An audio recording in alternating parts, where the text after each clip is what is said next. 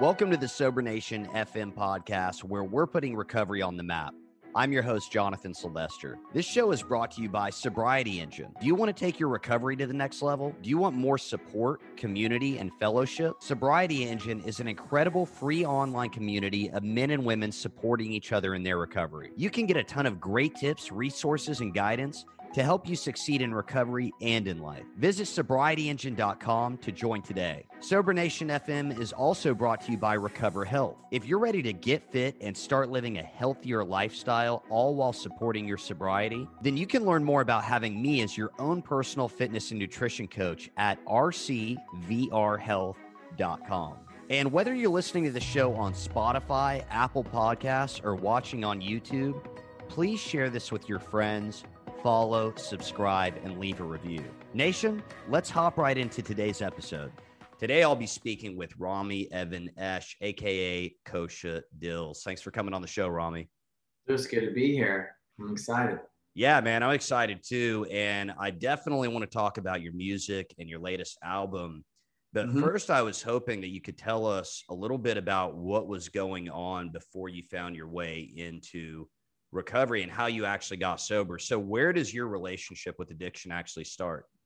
I would say I probably got in around age 12, maybe. I feel like drinking and vomiting like the first time, like that kind of part. And then it was very like sporadic, but like my first stuff, I think really started with, in wrestling and like just making myself vomit, yo-yo dieting, very extreme stuff, like just through wrestling. And I love wrestling, but like I do know like everyone who does that sport knows like just it's like an extreme sport, you know what I mean, specifically with weight.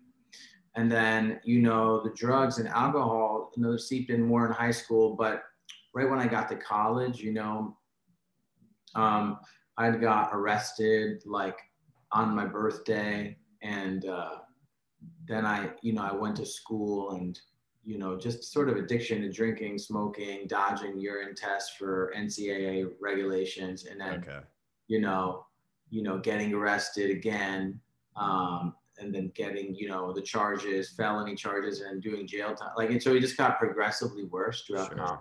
Yeah. And then it really just, I got clean at 22, turning 23. So I would say the short form is being like strong, hard 18 to 22.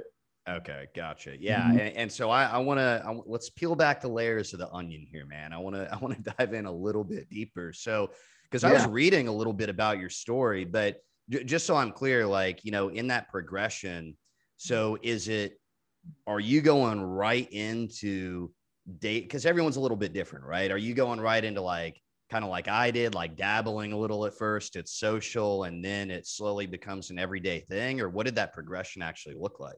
Okay, so if you get like to the specifics, sure. Like I just remember, 15, like blackout drunk, like stealing the liquor cabinet. And then like, nothing, high school, nah. But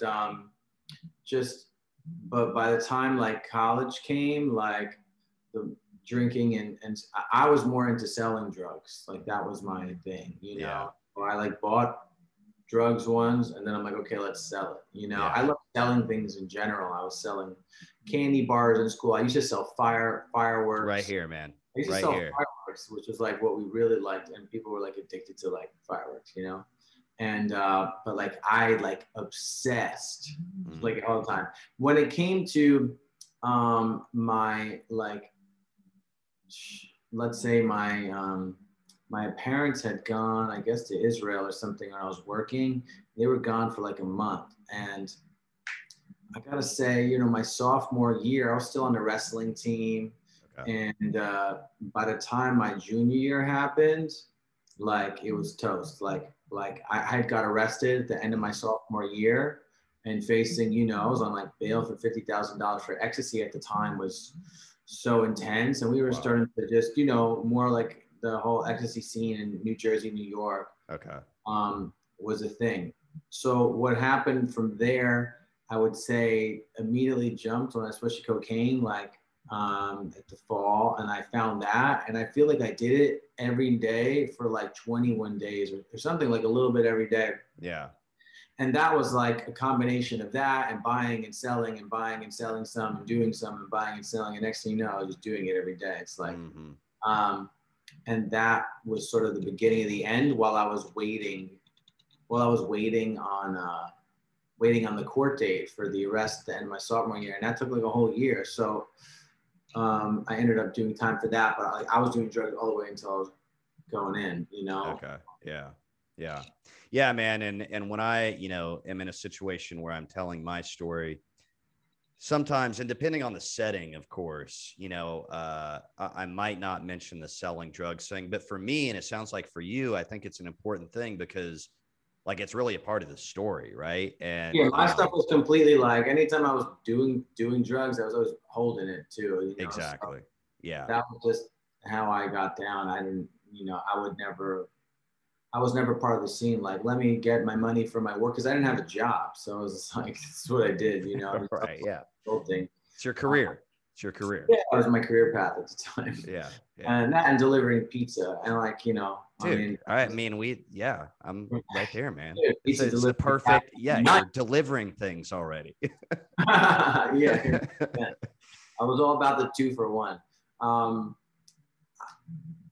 When I got out of jail the first time, like I had been exposed to recovery because right when I got arrested, I guess in that wait, I had to start attending meetings and going to like sort of therapists. And, okay. I had I was going to places and they were like, what's wrong with Rami? And I was like, always dodging the blame. But when I got out, I was like, okay, now I'm just going to drink and sell drugs. So and I was like, I'm going to get a girlfriend. And I felt like I'm like very textbook of all the things you need to do to get out of whatever you're doing. So like, oh, maybe a relationship will solve it. Oh, maybe going back to school will solve it. Oh, and reality is nothing solved it. And the girl left and it got worse. And I ended up in like a sting operation and was running from the police. And when I like threw everything, they didn't find a certain amount of drugs that was like on me, or maybe some kids had picked it up. Okay. And I felt like at that point, I was on probation. I was on probation. And that was like, the week before that, I was like, I need to either like go back to those meetings or get arrested. And I got arrested, and that's what happened. Wow. And so it was sort of I felt it was very like a divine intervention in my life and shit. And I was like, I think this is it. And that was it.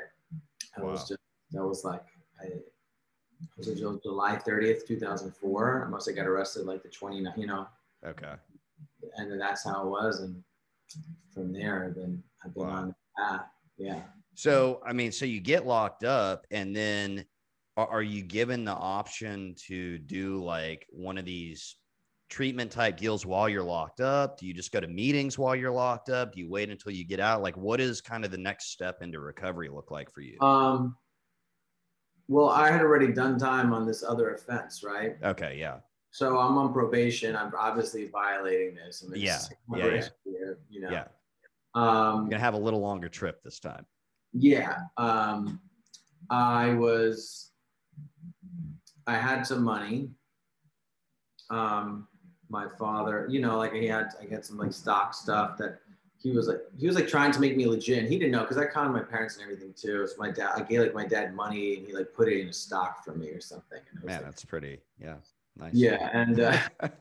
And obviously got to diversify, man. Yeah, diversify. It's just so crazy. And like, I took that money, they put up like, I think the other half of it.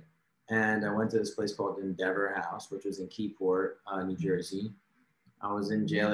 I was there for a week. And I'm like, at this point, I'm like, for sure going to do like 5 years in prison because the last time they were trying to me 5 years, I had 9 months. And I like ran into a school zone. I ran back. And so I was on campus. So I'm like, this is just bad all around. Yeah. And if other people are like ratting you out, then this wasn't like some random thing. Right. and I just went, I was staying in rehab for 90 days, right? And then I went and moved into a 3-quarter house, and everyone in a 3-quarter house was sort of like a halfway house, but it's like, you know, operational, and people go out and they get jobs, et cetera, and they come back for all the meetings. And everyone there is on parole and probation, and just our main job is to like stay in meetings and don't go to prison, you know what I'm saying? And like, don't get high, you know what I'm saying? If you don't get high, you won't go to jail, you know, it's like, that's where we're at now in life. Like, that's our main goal. So this is what I was doing. This is like all I was trying to do. And, you know, by the time the court dates came, they just slapped me with more probation. It was like no reason for you to go to prison. So wow. A very miracle. And in my life, I was like, I knew people who would go in and out of these programs to stay out of jail. Right. That's what I was going to ask. Like, were you really trying to do this thing, or were you just trying to stay out of jail? I think I was trying to stay out of jail. And then at some point it just clicked also. And I'm like, this is just better. Like, you know, then I had lost the desire to kind of go back. And then I was sort of like getting clout in recovery. You know, I was going to these things every day and developing all these friends. And I'm just like, you know, because this time, like when I got out of jail the first time, I was like, I really want to like start again and just do it properly. But like, 'cause that's all I knew. Because like when you're in jail, not everyone's like, I can't wait to go to meetings, you know? Right. Everyone's like, how do I do what I was doing already and do it more clever, right? That's the correctional facility. And even when there were people going to meetings in jail, I never wanted to go to them. I thought it was corny. I was like, I'm not going to go. You know, I'm just going to do my time. and you know, I just, at the last time when I was in the program, like I just wanted to just like start, you know, recording music and like get a life and get a girlfriend and just move out of my parents' house. And I just had these dreams, you know, of just like achieving what I wanted to achieve in life. And I'm gonna have to say, you know, clean to do it. You know what I'm saying? And I did all kinds of jobs. I had all kinds of jobs there. And I was just like, it was crazy to me because all I had done was sell drugs. So it's like, I didn't know anything, you know what I mean? I delivered pizza and that's it. And, you know, coming out of that, there were just a lot more possibilities. I was like able to start releasing, you know, I had these like little dreams, things were just clicking along. And obviously I had to stay clean or I would have gone to jail. So, I mean, you know, if I messed up, I'm just like, I did not want to spend like my entire 20s in prison. Yeah, man. No, for sure. So where does the music, like, had you started kind of like freestyling over beats like years before? Like, where does all the music come in? When I was like 17, I started entering rap battles. Okay. With my buddy Yak, and he was this kid that just was around. And went to New Rican Poets Cafe in New York. It's a really famous place. There's this battle called Bragger Rights. Just like imagine 8 Mile, just like that. And you could still smoke inside and everyone's smoking weed and smoking cigarettes and just that era, right? Yeah. And I was going on stage and felt this high from being on stage. And I was also high to get on stage. Right. And, you know, I had like some success and some small wins. I was beating some people. And I just realized you could like, you know, it's just a different kind of high I was experiencing. It was very similar to wrestling, and that it's like you versus another person and you need skills to like get through this match, right? And then I started recording songs and just, you know, and I had a record that I made when I was high and using. Although I wasn't high when I recorded the songs, I used that to, you know, I released that record like maybe like when I was like a year clean. I just pressed it up and, you know, put it out on record.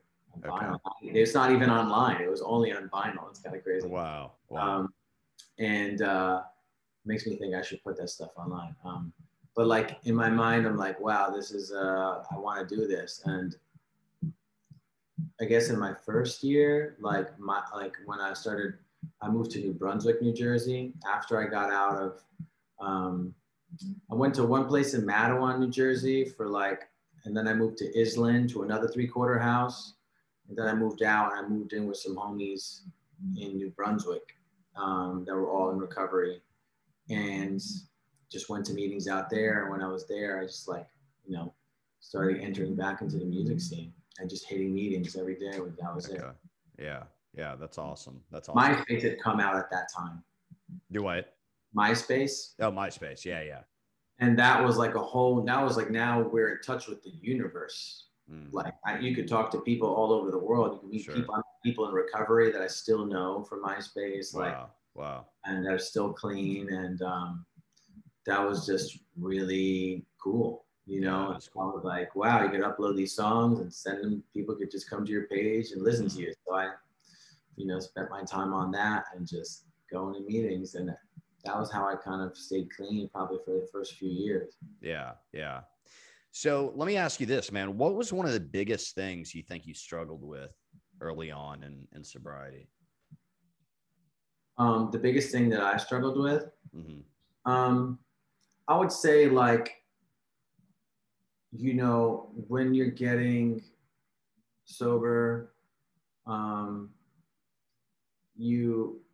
just have a lot of vices. Like, I'm a real addict, alcoholic, like through and through.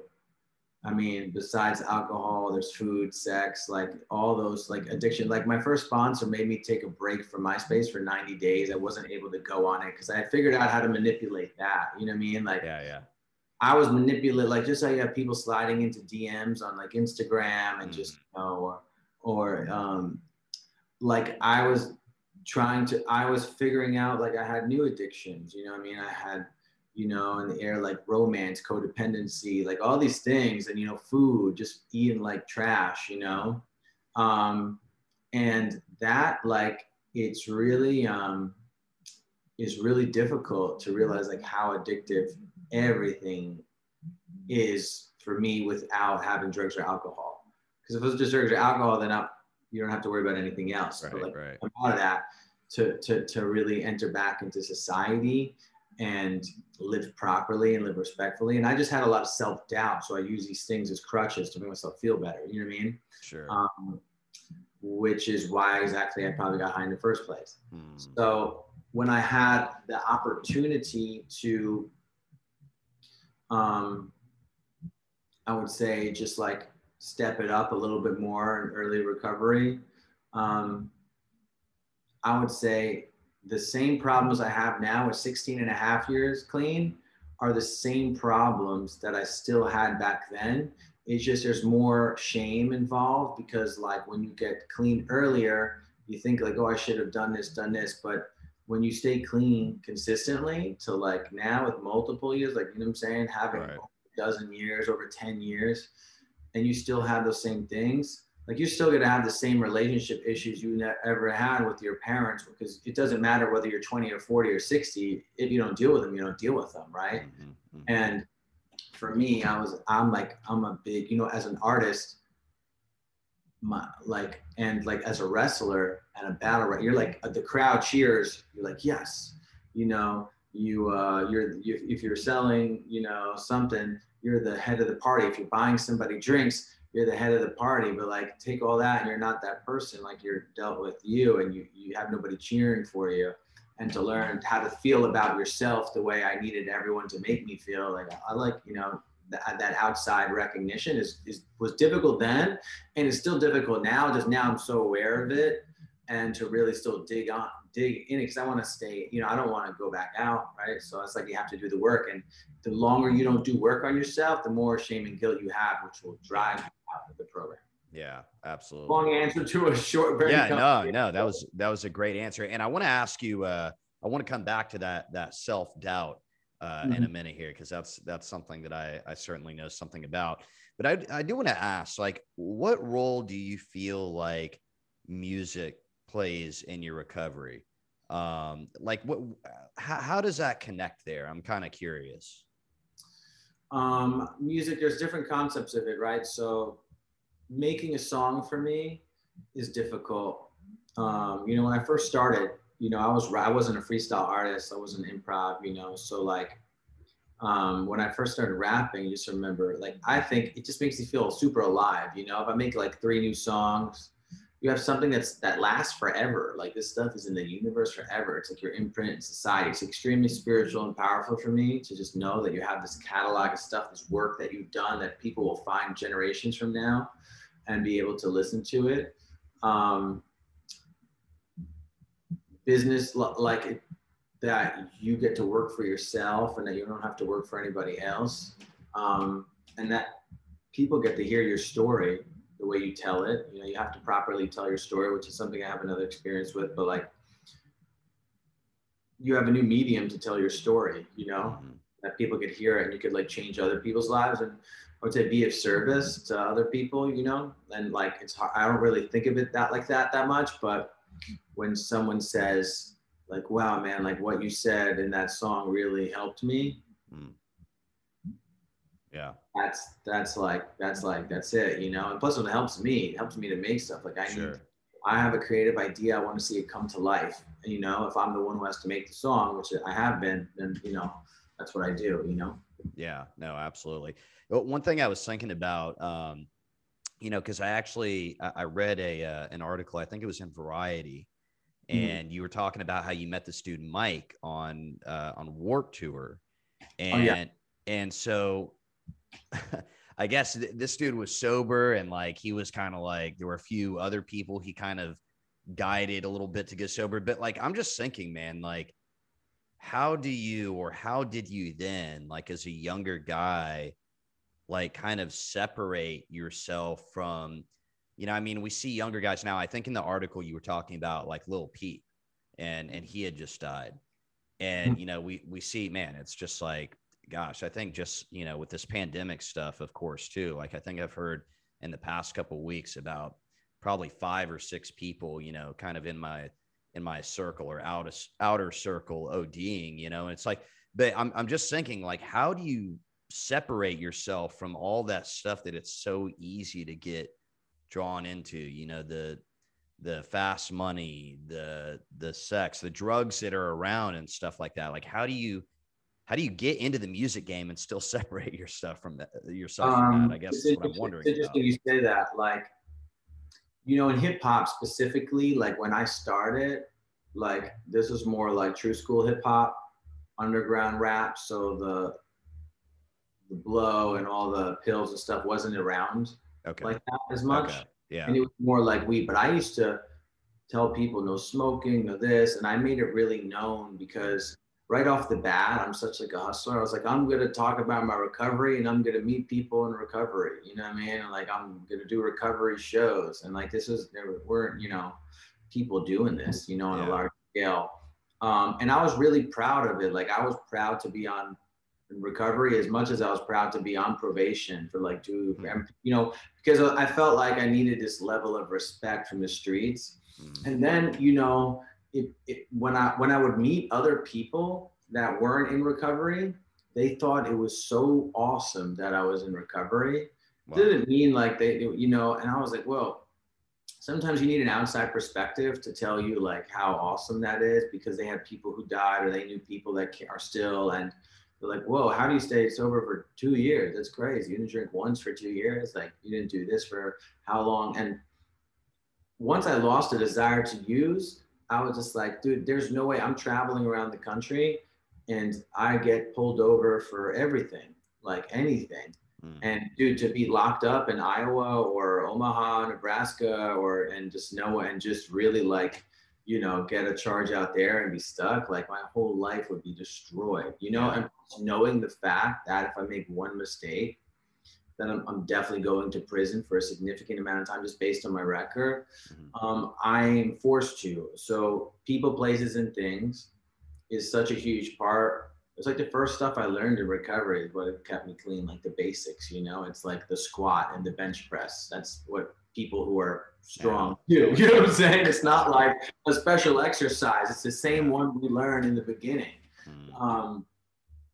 So I give it up for that. And I still use that today because I'm in places and when I perform in the street and people want to come and party and they're doing drugs literally right in front of me. And I'm like, okay, you know, like my instinct kicks in and I'm not like, get away from me. I'm like, okay, we don't want the camera toward them. We don't want like, you know, let's separate. But it's so crazy once I see it happening, I want to sometimes be around it. You know what I mean? Just to see, you know, what or who, and I have to, and I have to check myself. So I'm sort of grateful for being in the entertainment industry because I see how many people do it, and I'm like, oh man, this is sad. And I don't essentially won't get high, but I could act out in other ways that would be like not conducive to my recovery. Yeah. Yeah, I get that. Man, I am curious, like on the flip side, and not to like break anyone's anonymity or anything like that, but have you met any other people like in the game or anything like that, or just in the entertainment industry that you find out that are in recovery and you're like, oh, damn, like that's someone like, you know, like that's pretty cool.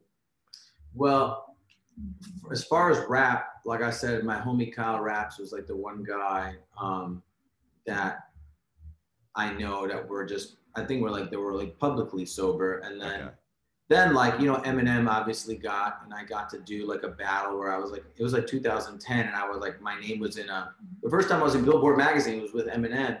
And in my mind, I'm like, yo, I'm more sober. I'm sober longer than Eminem. So like, whether he likes me or not, I know he's going to respect me right off the top from that. You know what I mean? And his partner too, Royce the 5'9". Right. Yeah. Who not might everyone know, but that's like that's like the first people I listened to in rap. And as far as like actors, etc., I mean, there's so many people that are out there, and you know, when you're in LA, they appear. You know, these people appear. You know, it's nice, and it's just like it's cool. But I have enough recovery where I'm not like, hey, what's up? Can I, you know, you just don't do that. Just like you're in the music business and you go to a dinner and you see somebody famous at it, you know, and you just don't be like, hey, can I get a picture? Can I get a picture? Unless that's like, you know, you're not in the business and that's what you want to do. You want to take it, you know? Yeah. So it's just like the program, honestly. It's like anonymity, you know what I'm saying? We're just, but it is a nice thing to see people, and it's like, oh wow, you know, it's not all, you know, it's a lot of smoke and mirrors out there. So for sure, yeah, entertainment, and then we got to separate, and that's like a strength, like to be able to separate things and compartmentalize. It's like you go to work and you have your work relationships, and then you have your personal relationships, and they're a split. You know, it's not everyone. You don't have to be your best friend with everyone at work. Sure. Yeah. You know? Yeah. Absolutely. No, for sure. Well, so I think that's a good segue into talking about your latest album, which is titled Nobody Cares Except for You. So tell us a little bit about that. Like, what is the theme or kind of the concept behind that album? It's definitely a reflection of me upon myself. Like the way I started doing that album was I was going to release an album called Nobody Cares. And I made a song called Nobody Cares. And I'm like, well, nobody cares about anything, right? Everyone's just focused on their own thing, right? The recovery piece there is that like, yeah, you go and you think somebody's talking about you and you're like, just think you're so important that everything is about you. Right. But the idea is nobody cares. And then I thought, you know what? And I was doing like a fundraiser for it. And I'm like, no one's going to want to be, I don't know, it's just so negative, you know? Right, so I think, well, nobody cares except you. And it's like, the concept is, yeah, you know, you heard of me, I heard of this. And then we sit down for like 45-minute conversation. But because we gave people the initial time, right? This time, this half hour, this hour, now we feel like we're a little bit more involved, you know what I mean? And we're like, well, now I kind of get where he's coming from, because we had to like enough respect to just come and take that time out of whatever we were doing to meet. And that's what I realized is I was so frustrated with my relationship with my music career, thinking I should be up here, but realizing that like I come from such a hustle background, hustle, get this, whatever to do to survive, which is such an old using pattern for me, is that in the real world, you have to care about other people if you want them to care about you. Now, as much as that may sound transactional, it's a good thing to sell yourself to. Be like, you know what, I will care about you. I mean, I hope people care about me. It's like, I will go to this rehab to stay out of prison. But the flip side is once you're there for 90 days, your mind, you've changed anyway. So it's like, whether your intention is, you know, per se kosher or not, like for me, I wanted to have better relationships. I wanted to have a better relationship with my fans. I wanted better relationships in my life. So nobody cares except you. And now I feel like, well, I do feel more of it. And I feel like I'm very self-seeking as an artist. So you're always promoting, you're pushing, you're doing this, and you're falling on deaf ears. But to connect with someone just takes time. And that's really what the album for viewers. That's awesome, man. I really like that. So, I've listened to a bunch of your songs now. Okay. And man, like for me, I think for me, like I can listen to a ton of different songs and hear, what I think personally are recovery undertones. Right. But I mean, what are some of the songs maybe on this album or just some of your songs in general that you would say, or maybe there's one song in particular that fans reach out and they kind of see that as, the recovery song? Is there one song in particular that you're like, oh yeah, this is my recovery song? Like this is the main one. This is about my experience. I have songs that are specifically about that aren't on this album, actually. Okay. Beneath the Wounds, and there's a song called 15 Years Later, which tells my story about like running from the police and like literally in detail. Okay. Which is, they're obviously great. But on this record, I would say, the songs that I've been, They Know What My Name is a big one. And that's super in regards to humility. It's like feeling like I'm never gonna make it, but they still know what my name is. I don't think I'll be famous, but when I walk the street, a couple notice me. And like a lot of my successes have been behind the scenes, or like I haven't achieved like the full super acknowledgement of love. Like I have a producer on this album, Sam Barsh. The guy who produced this album is nominated for a Grammy tonight while we're filming this. The guys who did my past albums nominated for Grammys, and like I'm always like famous adjacent is the thing. I think it's in like the sober life. It's like there's no superstars in this thing, right? Like anyone could get it, right? Like any famous act, boom, next day, kill himself. I think that's a huge song for me. I think also like on the relationship piece, like Never Ever Have I, and the song Age, which is about dating younger people. And it's just, I think those songs could really resonate. Oh, and the Real Me is like I saw, so that's like, I saw the title and like, I just went like right to, I don't know why that one like kind of caught my eye, and it was like, okay, maybe this is the one that actually almost more than the other ones. Real Me for sure. Okay. Real Me talks about like some of my using experiences and like armed robberies and stuff like that. Yeah, I mean, I kind of like that. That's why I thought maybe when I caught some of those lines that was the one you were going to mention. But I want to circle back around, man, because you mentioned the self-doubt thing. Like even before we hopped on to do this interview, you talked about it a minute ago. Like here I am, talking to you. You seem like a really confident guy. You're putting yourself out there. You've been doing this for a minute. You met all these people and all this stuff. Like, and I know I've dealt with self-doubt, and it certainly still creeps up. And I'm sure some of the people watching or listening to this can understand that too. How do you deal with that? Like what, if you were to say like, man, this is the recovery tool that I use to really deal with that, or this is how I kind of squash that self-doubt, or at least start to kind of deal with it a little bit. Like, what do you do? I'm curious. I just read this in a book the other day. It was a guy who wrote it. I don't know his name, unfortunately, but it's there's I guess builds your confidence in avoiding negativity. And I'll share it with you. He goes, instead of me saying like, hey, I'm proud of you, then you switch the tone to, you should be proud of yourself. And like the one thing is, if you say, Coach Adil's, I'm proud of you, and like I need your approval for me to know I'm the shit. I know I'm the shit. If you say, dude, you should be proud of yourself, it's the same thing, right? Same intention, right? Just phrased differently, right? Mm-hmm. I don't need Rolling Stone to tell me I have a good album. I want them to tell me I have a good album, so I get respect from peers, etc., like that, and want to see it. But I know my shit's good because I made it. I know what parts could be better. I know what songs could have been a little bit different. You know what I'm saying? And other people have told me it's my greatest work yet. And those are people that care about me.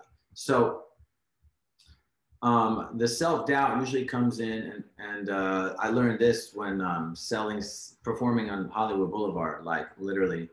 I know the guys that sell CDs, and people hate the CD guys, right? I'm sure Right. you guys are watching the people come up with the CD.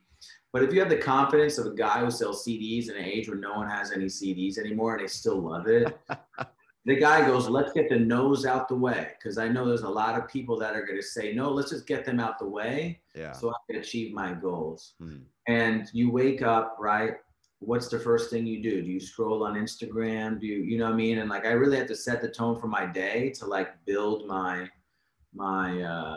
confidence, because every day I wake up doubting myself. It's so like, man, so break you know, that down for me. Like, what exactly does that look like? Because I'm big into like a morning routine, and like I really feel like that has been like doing specific things to start my day, especially has been not only like carried me through sobriety and help, you know, keep me clean, but like has really, man, it's there's no corniness to it because it just is what it is. Like it's changed my life for sure. right. So what does that look like to you? Like, how do you kind of get that mindset for the day and at least try to, because I know like, man, that's it right there. I've never really thought about this before, but like, that's, if I'm trying to push anything aside at the beginning of the day, it's like fear and self-doubt. So how do you do that to like start your day off? What does that actually look like? Like, you want to know my schedule, sort of? I mean, like, just what are some of the things you do to just start your day off? What do you feel like helps you the most that might help someone else? I just started this. I haven't wrote every single day, and since I was in jail when I was 2021, and since December, I was just going through like a really emotional breakup, not even a physical breakup, but like something where I'm like, I have to, you know, delete people, and I have to like get these people out of my life. Yeah. And I just journaled every single day, Mm-hmm. and I filled up a whole notepad. It's now I'm being too lazy to buy a new one, and I'm looking for like any space. I filled up a whole thing, Yeah. and I didn't even read it ever once back. And I'm looking at it, and I couldn't believe that the last time I filled up a notepad back to the fourth was when I started writing rhymes. If you start your journal entry and then you know, read a little bit. I mean, I'm on this challenge to read and write for 75 days, which I've already been doing that. But like now reading is a big thing. I had an English degree from Rutgers University, and I literally never read a book. The first time I read a book when I was in jail, when my cousin was sending me books. Wow. And I'm an English major. Like I speak for a living. Like I rap. I have TED Talks. You know what I'm saying? And I've never read a book because so much anxiety. It's like, how do you do it one day at a time, one page at a time, one, you know? I look at a book, and I just like to look at the cover, and I'm like, all right, that was cool. So for me, writing, first thing, don't touch my phone. If I touch my phone, I'm already losing. This is but what if you wake up late, right? What if you wake up at 11? You stayed up late, right? Still don't touch the phone. And now, you know, I take runs. I'm a big runner. I did a marathon last year. And I did it in like, I trained, and I'm not saying anyone has to run a marathon, but like some sort of exercise where you sweat, I need to get it out of me. I don't know what's in there, but I need to get out. And like, those are the basics. Today when I was going out to perform, I was like, oh, I'm going to take the laundry out. I had a great opportunity to have a huge victory with my laundry. And like, I don't know why, but having clothes around that are dirty make me feel like a piece of shit. You know what I'm saying? Make me feel like closer to crackheadness that I deserve. So I want to have a nice drawers, you know what I mean? And I just got a new place, and like, I want to have nice things here because it's like my house. Now, it's not my house though, it's my palace.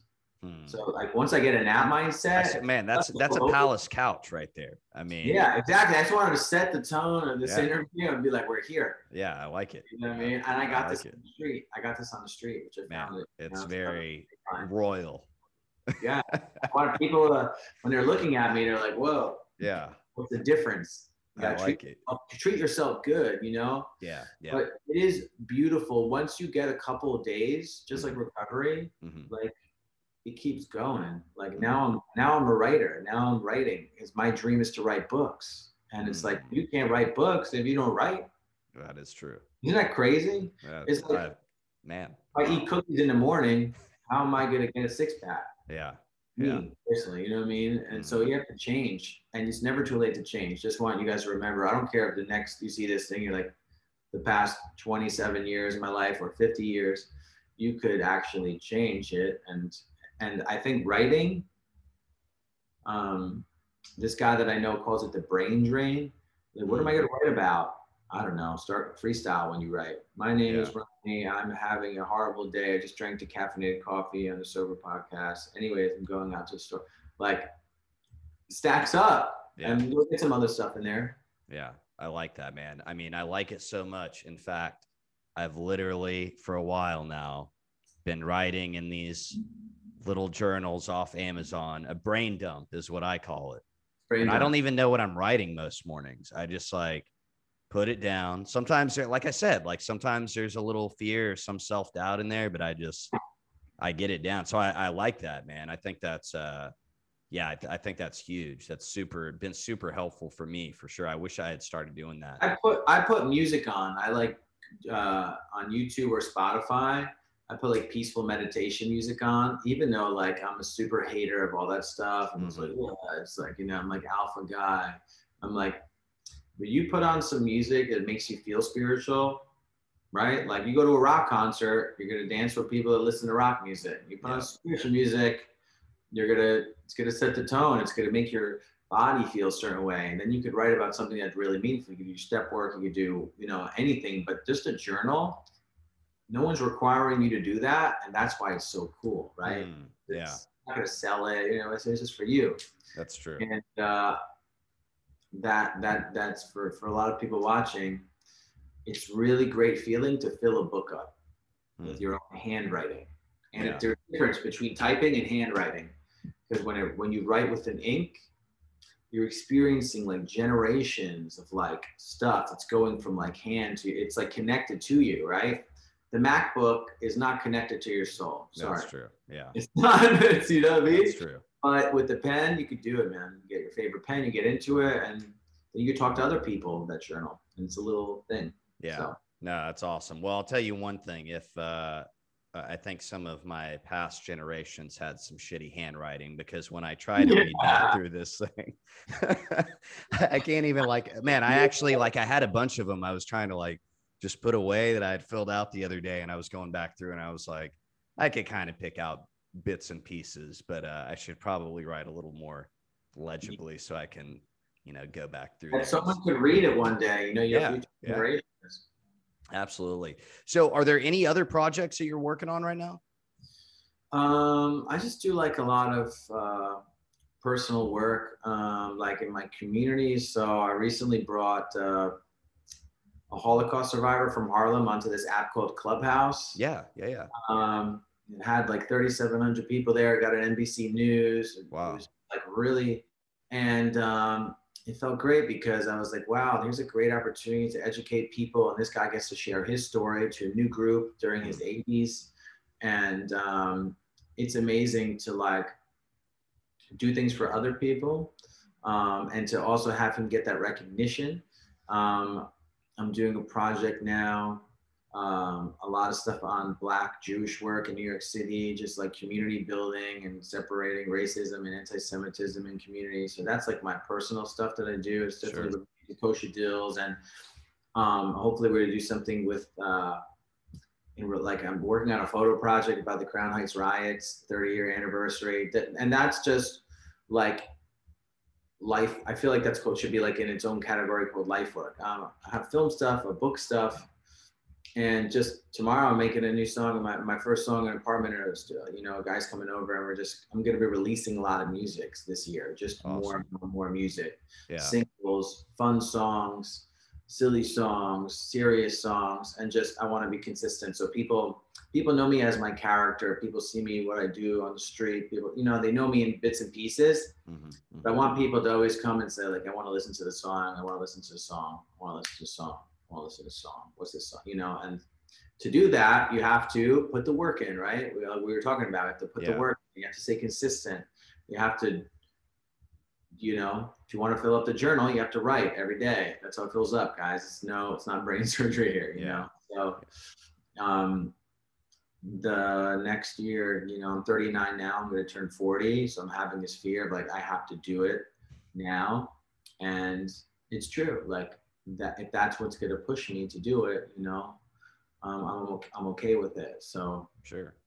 I'm going through the whole career makeover right now. Just Yeah. more music, acting. What else can I get involved with? That's awesome. That's awesome. I think you've given us a good idea, man, about what your recovery looks like today to an extent. I mean, you mentioned, you know, some type of fitness element, and I'm a fitness and nutrition coach, so you nailed that on the head for me. I think that's, you know, that's huge.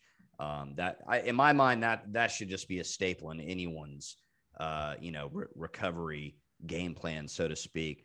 You Yeah. mentioned the journaling. Um, what does your recovery look like today? And has that maybe changed a little bit due to COVID? Like, do you still hit meetings up? Do you still do any of that? Like, what does that look like today? I do, and I would say with my little internet addiction, it is nearly impossible for me. Like, see, right now, the only way I'm talking to you focus is because the phone is nowhere near me, and I'm like distant away, right? And I should actually learn this. This is like a new piece of furniture that this computer is set on here. So like I'll be attending, even if I can't make a meeting, like I'll turn it on and, you know, just be on it for Zoom. The last meeting I went to was in Texas when I was there for South by Southwest, which didn't happen. And then they closed down. And then there were a couple of meetings that popped open in Los Angeles, and like some outdoor meetings in New York. And with the warm weather coming back, I think the outdoor meetings will happen again. Okay. But the Zoom thing is where it's at. And the fact that I could pop in and just hear the voices of people For sure. doing that, but to say that I'm present the whole time, no. So I just, you know, do my best I can. And I think it's just like a diet, you know, I need like I need strict rules. Like I can't be on my phone. I need to have the video on. I think when you put the video off, right, we're just like, we're listening to a podcast, like someone's listening to this, they're like, you know, cooking breakfast, and as you should, you know, but for a meeting, I really just want them to come back so I can build a steady schedule. Because for me, I find super peace and serenity with like a strict schedule. Yeah. And I'm on my health stuff. I think it's for me, it's like all related. If I could be like not touching my phone, you know, going to work, separating that. Now I'm like, you know, not on Instagram, not posting videos. Now studio time, and not, you know, not being on Instagram while in the studio, because you rob yourself of all the hard work that you've done. You're like, you know what I mean? Yeah. So Yeah. the meetings, I'm gonna miss everything that was great that was said, and then, I mean, this is what I've done for many years. It's not, it just reinvents itself, right? It's like if someone's on the phone in a meeting, right? It's like, you know, now we're on the phone during Zoom. You do it over and over again. It's really difficult. So I would like, right now I'm building, like, I know my sponsors, like, you know, come through tomorrow at a specific time, and I want to build that relationship. I got to be there. So nice. Okay, cool. Yeah.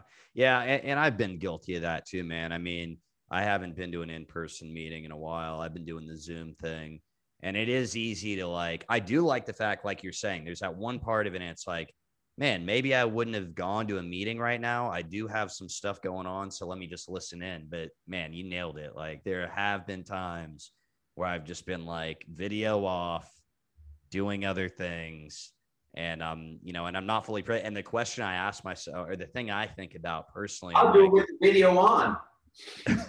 Like a savage, and that's like, it's so messed up, man. So like, if anyone invites me, if you invite me to something, I won't do it like that, you know. Like, exactly. That's what I was gonna say, man. Like I would never be personally, like be in a meeting, like looking at my phone, like you know, like at a meeting. I would if I have the phone on me, right? Or if I'm in something. But if I leave it in the car, like it's impossible for me to touch it. Right? And that's true. That's true. You know, That's true. I love to not be present. My fantasy is like, I love to be in that, you know, as creative and stuff. And that's a big way it helped me run the marathon. I was like thinking of all kinds of stuff. And by the time I was done, I was like, it's not that bad, you know? Yeah. but to really be present in it is to really get the full experience of it, to feel the feelings, etc. Absolutely. What everyone else is saying. So. Yeah, man. Before we wrap up, I want to ask if there's maybe, I think you've shared a lot of really great, I'm just going to call it wisdom, man. I think you've been dropping some wisdom bombs on us here. But before we wrap up, I want to ask if there's maybe one piece of advice that you'd like to share with the Sober Nation, whether it's someone that's, dabbling in recovery, kind of got that first introduction like you did, or, is new to recovery, is maybe been around in a while, kind of coming in and out of this deal. Maybe if you've have any advice for them. Well, I learned that this is like, the Sober Life. It's a program of attraction, not promotion, right? So for me, I'm really big on the aspect of like humility and showing my cards sometimes, right? And it's like, all right, I'm currently not a superstar. You know what I'm saying? I'm currently not in the best shape that I could be in. I'm currently know that I could do better with my recovery. If you're here a long time, like resurrender. If you think you should be somewhere that you're not, resurrender, because you're not there and you're just gonna hold the resentment. If you're new or you're like, oh man, there's no bad reason to have some humility. And if you look at I'll tell you a quick story, right? Because today's the Grammys. And I listened to somebody in recovery about this, and my friend became a successful millionaire, and he was making $12 an hour, and he's also in recovery, so it's relevant. And my producers were all nominated for the Grammys. It was like 2015. My boy Jesse. And I wanted to be there so bad, right? Just like I want to be the headliner of every festival, but I'm not. And instead of going inside, and I got rejected, and there were so many signs that said, don't go in, but I kept trying to buy tickets. And then he says, why don't you just rap outside? Why don't you just rap on the street? And I'm like, I should be in there in like a tuxedo on the red carpet, but it doesn't make any sense. And I did it, and I ended up landing like a massive commercial that financed the rest of my many years. And it was because of listening to somebody, taking a suggestion, and doing something different, and having humility. I thought it was the most humiliating thing that I ever did. And anytime that I get into that state and I don't want to do something, when I try, I'm so much more grateful that I did it, because it usually changes my life. I guess that's what I want to leave you guys with, because no one would ever tell me that if you're working with, if all your friends are in recovery, there's probably a sign. When I was working with a Grammy-nominated producer, I was like, I should be there. And now I rap outside, and it changed my life. It's like, we're not all meant to be superstars, So like,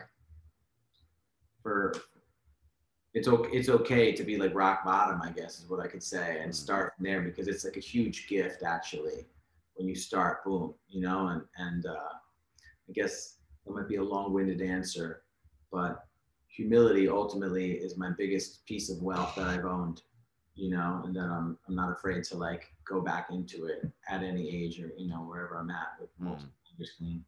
Man, I like that. That's awesome advice, and that's an awesome story too. So be sure to check out Coach Shadill's latest album, Nobody Cares Except You, on all major streaming platforms. And man, check him out on Instagram. Thanks again for coming on the show. Yeah, man. Thanks for having me. And if you guys are listening, let's like hit me up. I would love to hear from you and be in contact, because, like I said, I'm no different than anybody else out there. So if I could help anybody else, I'd love to, and share some time with you guys. So peace out. Be sure to check out the show notes for all the info from today's episode. Sober Nation FM is brought to you by Sobriety Engine. Sobriety Engine is a free online community of men and women supporting each other in their recovery. Visit sobrietyengine.com to join today. This show is also brought to you by Recover Health. If you're ready to get fit and start living a healthier lifestyle while supporting your sobriety, you can learn more about having me as your own personal fitness and nutrition coach at rcvrhealth.com. And again, whether you're listening to the show on Spotify, Apple Podcasts, or watching on YouTube, please share this with your friends, follow, subscribe, and leave us a review. Nation, thanks for tuning in, and I'll see you next time.